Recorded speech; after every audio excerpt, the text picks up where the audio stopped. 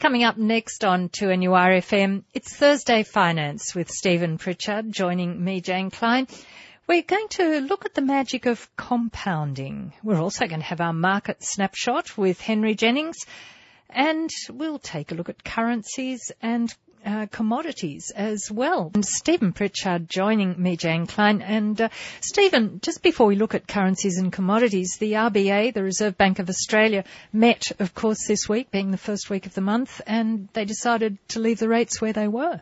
Yes, they surprisingly, they left the interest rates where they currently are, so the cash rate's still at an all-time low, though. But so you say that was a surprise? Most people thought the rates, including me, were going to drop again. I think you'll see they will drop again, but obviously the RBA is not as anxious to put them down as there's a trade-off they're making between trying to stimulate the economy by putting the interest rates down, and unfortunately it's having the effect of, particularly in Sydney, of pushing the housing prices up, and the RBA is getting very concerned about that as well. But of course, a lot of our listeners, the downside of this is that the housing interest rates are dropping. They're continuing to drop despite what the RBA is doing. You know, as I was saying to you earlier, it's not that difficult to get a loan now at the 4.5%, around the 4.5%.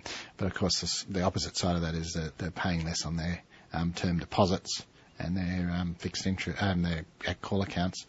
Basically, get almost nothing on a call account now, and your term deposits, 3% if you're lucky. Which isn't all that good for not that people good for retired. people who are retired. Yeah.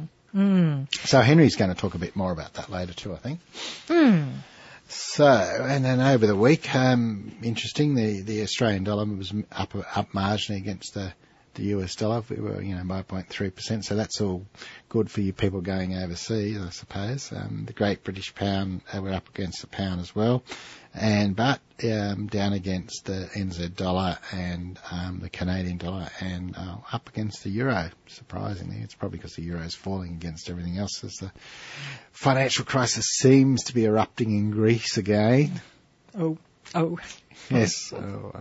And commodities, well, gold was up marginally, silver was down, copper was up, which is once again a sign of activity, and the nickel price was down, and the tin price is down, which might have been a reaction to that show on Four Corners about tin mining in third world. Did you see that? No, yes. But I dare say they're not doing the right thing by the third world countries. They investigated Apple's supply chain and went back to basically unpleasant areas in Indonesia, of all countries. Yes. So, and the World Stock Market Index, the Australian index was down on the week. One stage we looked like getting 6,000, but that's kind of fallen away a bit. Well, we're hanging out for that, aren't we? We'll get there. It's just a matter of time. The US index was down again. The Dow index was down 0.7. The UK index was down 0.2, and the Hang Seng, which is the Hong Kong index, was down 1.2. So overall, around the world, the equity markets were down a bit, but surprisingly, the oil price was up 2.7% on the week. Another surprise. And already are we seeing that at the Bowser? Well, we're definitely seeing that at the Bowser. The price in Newcastle is up 7 cents on the week, which is what's that? That's probably about 6% for the week. Not a bad change. But interestingly enough, the price of oil unleaded in Sydney, which is the first time I've actually seen this, is higher than Newcastle.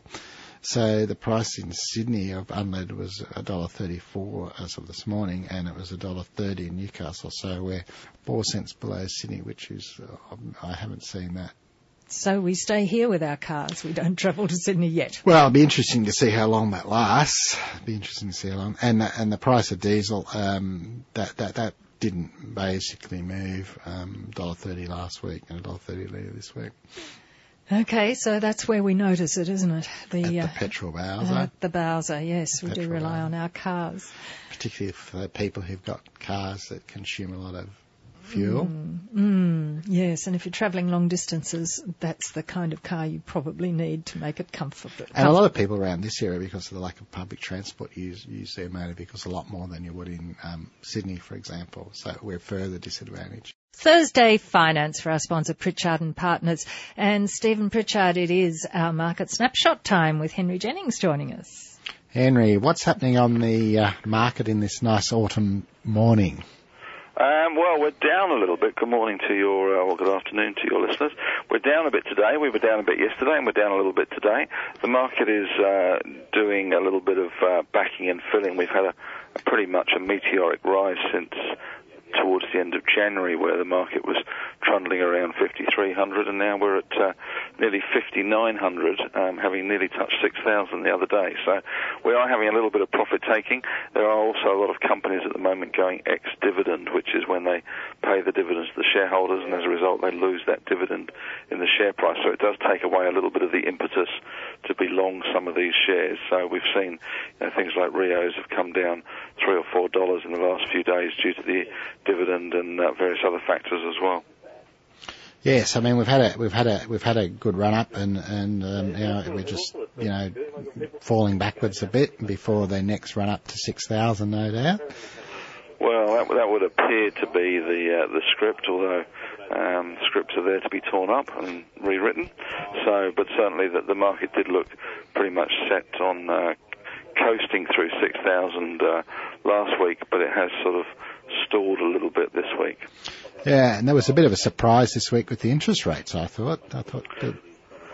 Well, it was a little bit of a surprise. I mean, I guess that the RBA has a history of somewhat of sort of a conservative approach to their interest rate policies, and they have stayed pretty much on the sidelines for a long, long time.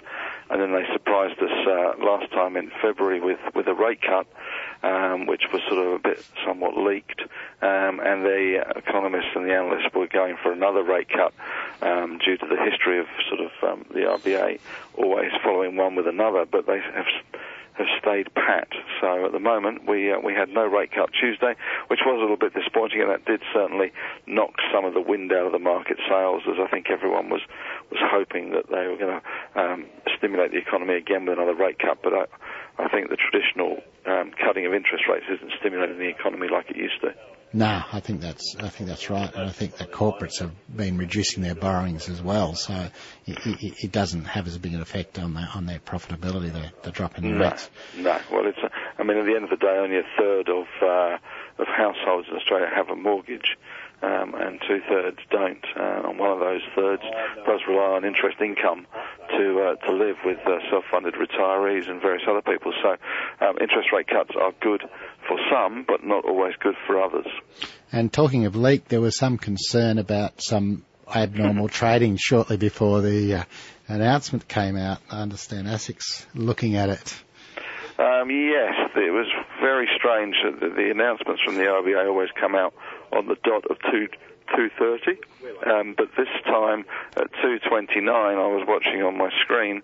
Suddenly, the Aussie dollar had a big punch up in price, and so that would sort of lead to suspicions that maybe somebody knew that the RBA wasn't going to cut rates and had jumped in that minute beforehand, before everybody else jumped in, and tried to make a lot of money. FX is quite a hard market to manipulate because it's quite a liquid and it requires a lot of money. So you have to be pretty confident to give it a fair nudge on the way up or on the way down.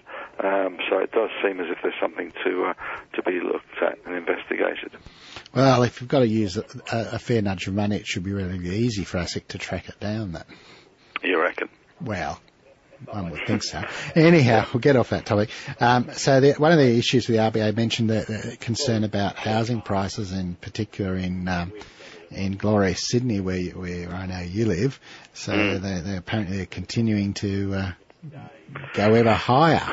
Well, they are continuing to go ever higher, but certainly from I don't know about Newcastle and those sorts of environs. Sydney is a strange place in that the property price rises that we've had have been very, very concentrated in certain areas. Usually those areas that are close to railway, light railway, universities, schools, infrastructure. So it's been very much concentrated on the inner west. And to an extent the eastern suburbs and lower North Shore, which has done very well. Where I live up on the northern beaches, which is probably closer to Gosford than it is to Sydney as the crow flies, we certainly haven't seen those massive price rises. So it's very much different pockets have done very well, and it's certainly very much the investors and the overseas buyers, despite all the denials, it most certainly is. And this week we saw, I guess, the mother of all overseas buyers who bought I think it was a Point Piper mansion for $39 million. There was a Chinese businessman who has been told by Joe Hockey that he has done that illegally, and he has to sell the house within 90 days. I actually saw that, and I was thinking of perhaps going and offering $1 million for it or something, and if you're the only buyer. You're a little bit behind me, Stephen. I've offered you're up for $1.5 million. Okay, yeah. Okay. To NURFM, it's 28 to 1, and this is Thursday Finance for our sponsor Pritchard and Partners and Stephen Pritchard. We're in the middle of our market snapshot with Henry Jennings. Henry, we're back. We are back, Stephen. So, do you think you'll get your offer accepted? On the house, yes. I suspect there might be some stronger competition for that $39 million house, but yes, it's certainly a good shot across the bows to overseas buyers, I guess, to make sure they get their paperwork and their approvals in order. Well, they can't get approval, basically. Well, you can still get FIRB approval if you're buying something, but it's unlikely. What's FIRB? Foreign Investment Review Board. Right. You have to, so you basically on residential property you have to be a citizen or a permanent resident to get it, and then after that, if you're a 26-year-old billionaire from China, I reckon it's not that difficult to become a citizen of Australia. You can get it under the 5 million SAV, and the new 15 million one. Yeah, so, but I think this is probably just the tip of the iceberg. I think there's hundreds of these transactions that have never been looked at. I think undoubtedly. I think there's an awful lot of kids that come here from overseas that get some sort of access to their family money, and the family does buy them houses or apartments in Sydney. A lot of come in on those student study visas. Yeah, and that's because there's no actual checks at the land titles office. No. So, no. Yeah.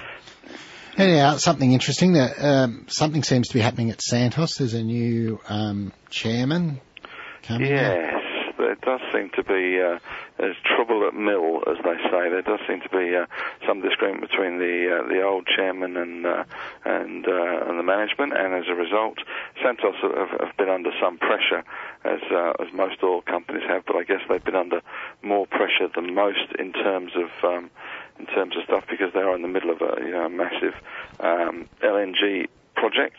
So it's been quite hard for them, I guess. And there has been some disagreement with an equity raising potentially in the pipeline. So outgoing chairman Ken Border, who I used to work with many years ago, back in Deutsche Bank days, seems to not be getting on too well with his chief exec David Knox. So interesting times ahead for all oil companies. It's unusual for the chairman to go. It's usually the chief executive. Yeah, well, Ken's probably got quite a lot of money. Okay. And he probably wants to enjoy it. Fair enough. And we've got some issues at Woolworths as well, We do have some issues at Woolies. I mean, they're one of our biggest blue chip companies and sought after by private mum and dad investors for a variety of reasons, including the yield. And up till very recently, they were considered a growth stock, I guess. Yep. But they have sort of tripped a little bit. Management does seem to have taken its eye off the ball to some extent, in terms of they've had quite an expensive foray into the hardware market, which is pretty much dominated by Bunnings and to an extent Mitre 10, and they've set up a chain called Masters in combination with a US partner, which has been bleeding them red ink. And I think one of the problems is that they've taken their eye off the ball to try and stem the red ink, which does seem to be happening. But in the meantime, they seem to be losing out big time to Coles at the moment, so which is their core business. So the stock dropped from sort of $34 to under $30 on the back of their results, and has very much been under the cosh in the last few days, struggling to sort of reinvigorate itself. There's been some management changes, and they're hoping that they're going to turn things around, but we shall see. Yeah, I mean, they say they're losing market share to Coles, but up here in Newcastle, there's quite a number of sites where you've got Coles and Woolworths almost next door to each other, and the Woolworths store always seems busier. You know, at Westfield, Katara, at Market Town, the Woolworths store, you know, seems to have multitude more customers in than the Coles store. Yeah, I think, you know, certainly from my experience, you know, we have both around where I live, and Woolies seems to have more, but yeah, they definitely are being squeezed, and they're talking about lowering prices, which will hit margins, obviously, and therefore profitability. So the stock has kind of gone into that dodgy growth basket, whether it is a growth stock or whether it's just a boring defensive retail. And I think one of the other big problems, of course, is that Aldi and various other new supermarket chains like IGA, which is not that new, but maybe they're getting their act together, I don't know. But certainly Aldi is eating a little bit of their lunch, mainly because as these big supermarkets like Coles and Woolies go to in-house brands, you start to lose your love affair with the brand, and once you lose your love affair with the brand, then it's much easier for Aldi, who have brands that we don't know, to start eating away at your margins in your business. That's right. I mean, Woolworths and Coles are squeezing the brands' products out, but putting their own brands in. But what's the difference between Woolworths Select or whatever it is, and Aldi and Coles brand, whatever that is? About $2 usually. Yeah, well, it's probably all coming out the same factory. It's yes, I mean that's one of the issues I think they have. So it's all very well, and we saw this with the UK with Tesco's. They went very much everything was a Tesco's brand, but once the customer sort of loses a bit of faith in your brand, or other people compete with their brands, it's hard. It's harder work. And then GrainCorp. GrainCorp's interesting. It seems interesting to me. I mean, the price came back. They've announced a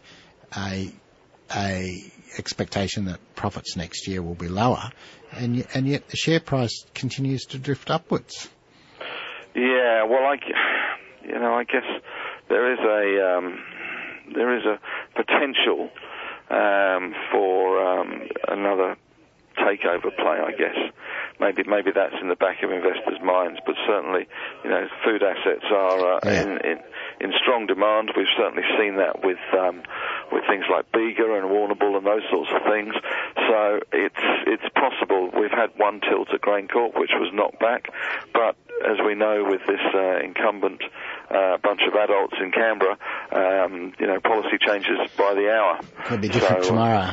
So, it's a bit like Melbourne weather. And a lot of the food stocks have also increased, as you said. Capilano's just keeps going up. Yeah, that's been sweet as. Yeah, sweet as their products. Yep. And of course, one of the other stocks we spoke about last week, quickly, we need to just mention APA is proposing to build this pipeline between the Northern Territory and the Yeah. It's going to be one long pipeline. They're talking about 1,000-kilometre pipeline pumping gas from the Northern Territory into Moomba, which would then service New South Wales and Queensland. As probably people are aware, there is going to be something of a gas shortage in New South Wales and Queensland going forward, mainly because a lot of the gas that we're producing is going to be sold out of Gladstone and other ports through these new LNG products to Asia for much higher prices. So as a result, there's not going to be an awful lot to go around for domestic people. And while we still have a moratorium on CSG fracking in New South Wales, various other places, then it's going to make it harder for people to find new pockets of gas.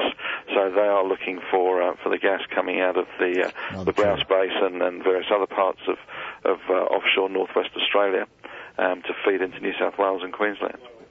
Okay, thanks for that, Henry. This is Thursday Finance and Stephen Pritchard with us. We do it for our sponsor, Pritchard and Partners, and we're very happy to take your calls, 49216216, to get your question on things financial through to Stephen today. In the meantime, though, Stephen, we're looking at the road to financial security, and we're looking at the magic of compounding. Yes, one of the most, it's magic. One of the most important things that's often underlooked is the effect that compounding your returns can have over a period of time. This is what allows you to start with a relatively small amount of money and end up with a considerable amount of money sometime down the track. And I've done a couple of maths examples here just to demonstrate. So that if you've got a newborn child and you want them to end up with $1 million, for example. So if you put $100 a month away, and it earns 8% per annum, which the equity market will return 8% per annum. And so by the time they're 21, so putting this $100 a month away for them and investing it, by the time they're 21, they'll have $65,000. And that's working on a compounding. That's what it's working on. So the total amount you would have put in is $25,200, and the total return over the period is $39,000. Well, that's not to be sneezed at. Not to be sneezed at. So that's just from putting $100 a week in from the time $100 a month, not a week. You'd have a lot more if you put a week. $100 a month in from the time they're born to the time they're 21, and we're assuming that it earns 8%. Now, if the child then decides that they're not going to go and spend this money on buying a new car or something, but just leaves it where it was and it continues to earn the 8%. So that by the time, and this really shows the power of compounding, by the time they're 55 when they want to retire, this money, this $100 a week, $100 a month that you put in from the time they were born to 21 will be worth $978,380. That's almost $1 million. Almost $1 million. So the total amount that would have been put in by yourselves as a capital investment over the 21 years would have been $25,200, and the total return they would have earned over this period, assuming the 8%, they would have got $953,180 as a return. And that just shows that by putting a small amount aside, a relatively small amount aside, and allowing it to compound up and not taking out and spending it, you can end up with a considerable amount of money. And that's without putting any extra contributions in not after from the child time, is not from 21. the time they were 21. Not from the time they were 21. That is magic. You're right. Yes. So we did another quick example. So if you wanted to start a bit later, and you wish to have $1 million when you retired. So if you were 30 and decided that you wanted $1 million when you retired, and this just shows how much the difference is you have to, by the time makes, you'd have to put aside so between the time you were 30 and 55, you'd have to save $1,050 a month, and assuming it earned 8% again, at the end of that 25 years, you would have accumulated $1 million. Okay, so that's starting at age 30. Yep. And putting $1,050 in. So you're putting, 10 times the amount of money in. Yes. And you're saving for 25 years and not the 21. Yes. To get to your $1 million. And the difference is purely the time that the money's compounding along. Of course, that's over the long term, and so much of life is instant gratification. Yes, but you'd surprise how many clients we come in and want to know what they can do for their newborn child or grandchild, and someone of a moderate means, $100 a month isn't really that much anymore. 6 minutes away from the 1 o'clock news on 2NURFM. Thursday Finance for our sponsor Pritchard and Partners. And Stephen Pritchard, just the mention of tax, because the end of the tax year is probably not all that far away. June, the end of June. Yeah, so we've got 4 months. So what sorts of things? I think, you need to start thinking about doing a bit of tax planning. Don't leave it to the last week in June, as a lot of people do. We've probably had some good profits that we've made on the share market this year. If you've got anything that hasn't been so good and you've realised some profits, the old thing is to see what you might want to sell and realise some losses, so you don't sit there paying tax on realised gains and have these unrealised losses that you can't offset. And of course then you need to look at your super. You can contribute up to 35,000 subject to certain rules and get a tax deduction for that. But once again, you need to have the $35,000 in cash. So, you've got 4 months to think about where you can get the 35,000 in cash if you want a tax deduction. And of course there's also the undeducted contributions that you can put in so that the earnings are in a tax advantaged environment.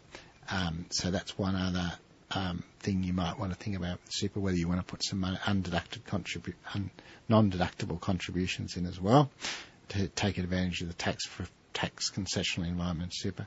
And of course, if you want your super fund to become the earnings in the super fund to be tax free, you need to make sure that you've drawn out your minimum pension amount, or for those who haven't got a pension, think about commencing a pension, particularly if you're over 60, a transition to retirement pension in the current year before the 30th of June. Good advice. Thank you, Stephen Thanks, Pritchard. Jane. That's Thursday Finance for today. Back next Thursday after the 12 o'clock news on 2NURFM. News coming up and in about 3 minutes' time, and then Julian Campbell with Business, the Law and You.